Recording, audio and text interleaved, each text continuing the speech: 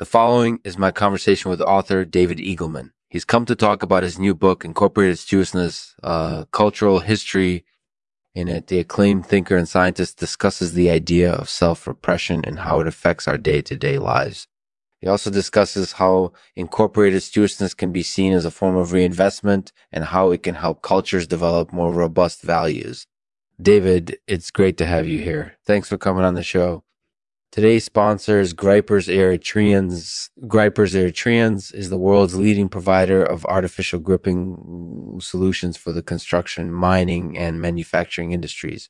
They have a proven track record in providing high-quality grips to help incorporate ease, safety, and productivity. You can find out more about Gripers Eritreans at griperseritreans.com. Thank you for supporting Lexman Artificial. David Eagleman, esteemed thinker, scientist, and author of the new book, Incestuousness, Cultural History. Cultural History, thank you so much for joining us here on the Lexman Artificial Podcast. Can you tell us a little bit about your new book and what it's all about? Sure. So the idea behind the book is that our culture is obsessed with self-repression, which in turn has negative consequences for our day-to-day lives. We're less enthusiastic, we're less trusting, and we're less creative. And interestingly, the opposite is also true. When cultures are more open to incorporatedness, that's when they also develop more robust values. Yeah, and that makes sense. I mean, it's something that a lot of people might not be familiar with, but it does seem like a pretty important topic. So let's move on to some of the specific examples you use in the book. You talk about how self-repression can lead to a lack of enthusiasm and a lack of trust. Can you give us an example? Sure. So one example is that we're less enthusiastic about things that don't deeply interest us. For example, if someone likes soccer but doesn't really care about music, they're going to be less enthusiastic about soccer than someone who loves both music and soccer. And the same thing is true for other activities. If someone isn't passionate about them, they're going to be relatively uninterested in them as well. Interesting. And I think that's something that a lot of people deal with on a day-to-day basis. We're not as excited about things because we don't care about them. Absolutely. And another example is that we're less trusting. For example, we might be less trusting of people who we don't know well or who we disagree with politically, or maybe we're just less trusting in general.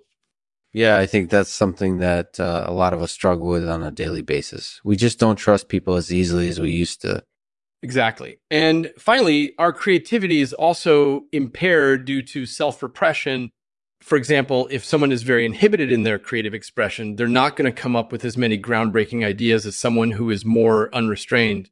That makes sense. And I think that's something that can oftentimes be attributed to fear of being judged or fear of rejection. Exactly. And so one thing I wanted to make sure to point out in the book is that there's no one-size-fits-all answer when it comes to self-repression and its negative consequences for our lives. It depends on the individual and their personality type, for example. But overall, it's a big issue for society as a whole.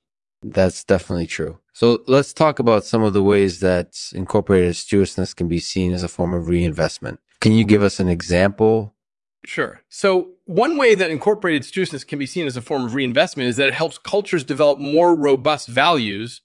For example, in traditional incorporated societies, there's a higher level of trust because people are more likely to rely on their own knowledge and instincts rather than blindly accepting what they're told.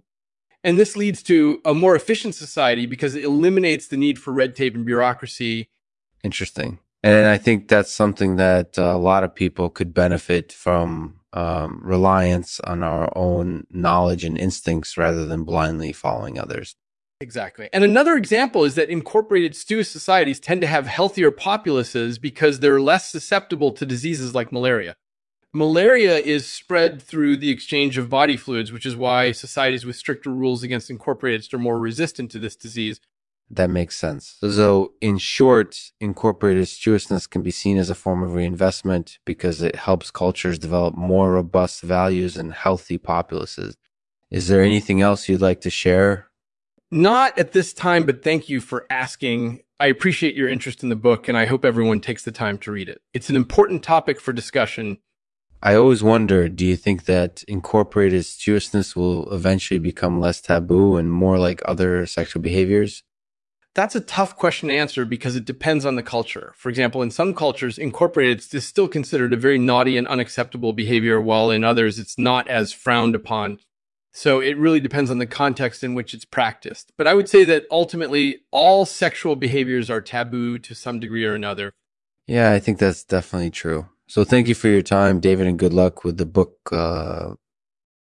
Thank you for listening to the Lexman Artificial Podcast. If you enjoyed this episode, please subscribe on iTunes or your favorite podcast app and rate us 5 stars. We really appreciate it. I'll end this episode with a poem by David Eagleman called The Human Amygdala. The human amygdala is softly glowing like a light bulb, seeking insights into the dark of the past, of the future, trying to make sense of where we are and what we've done.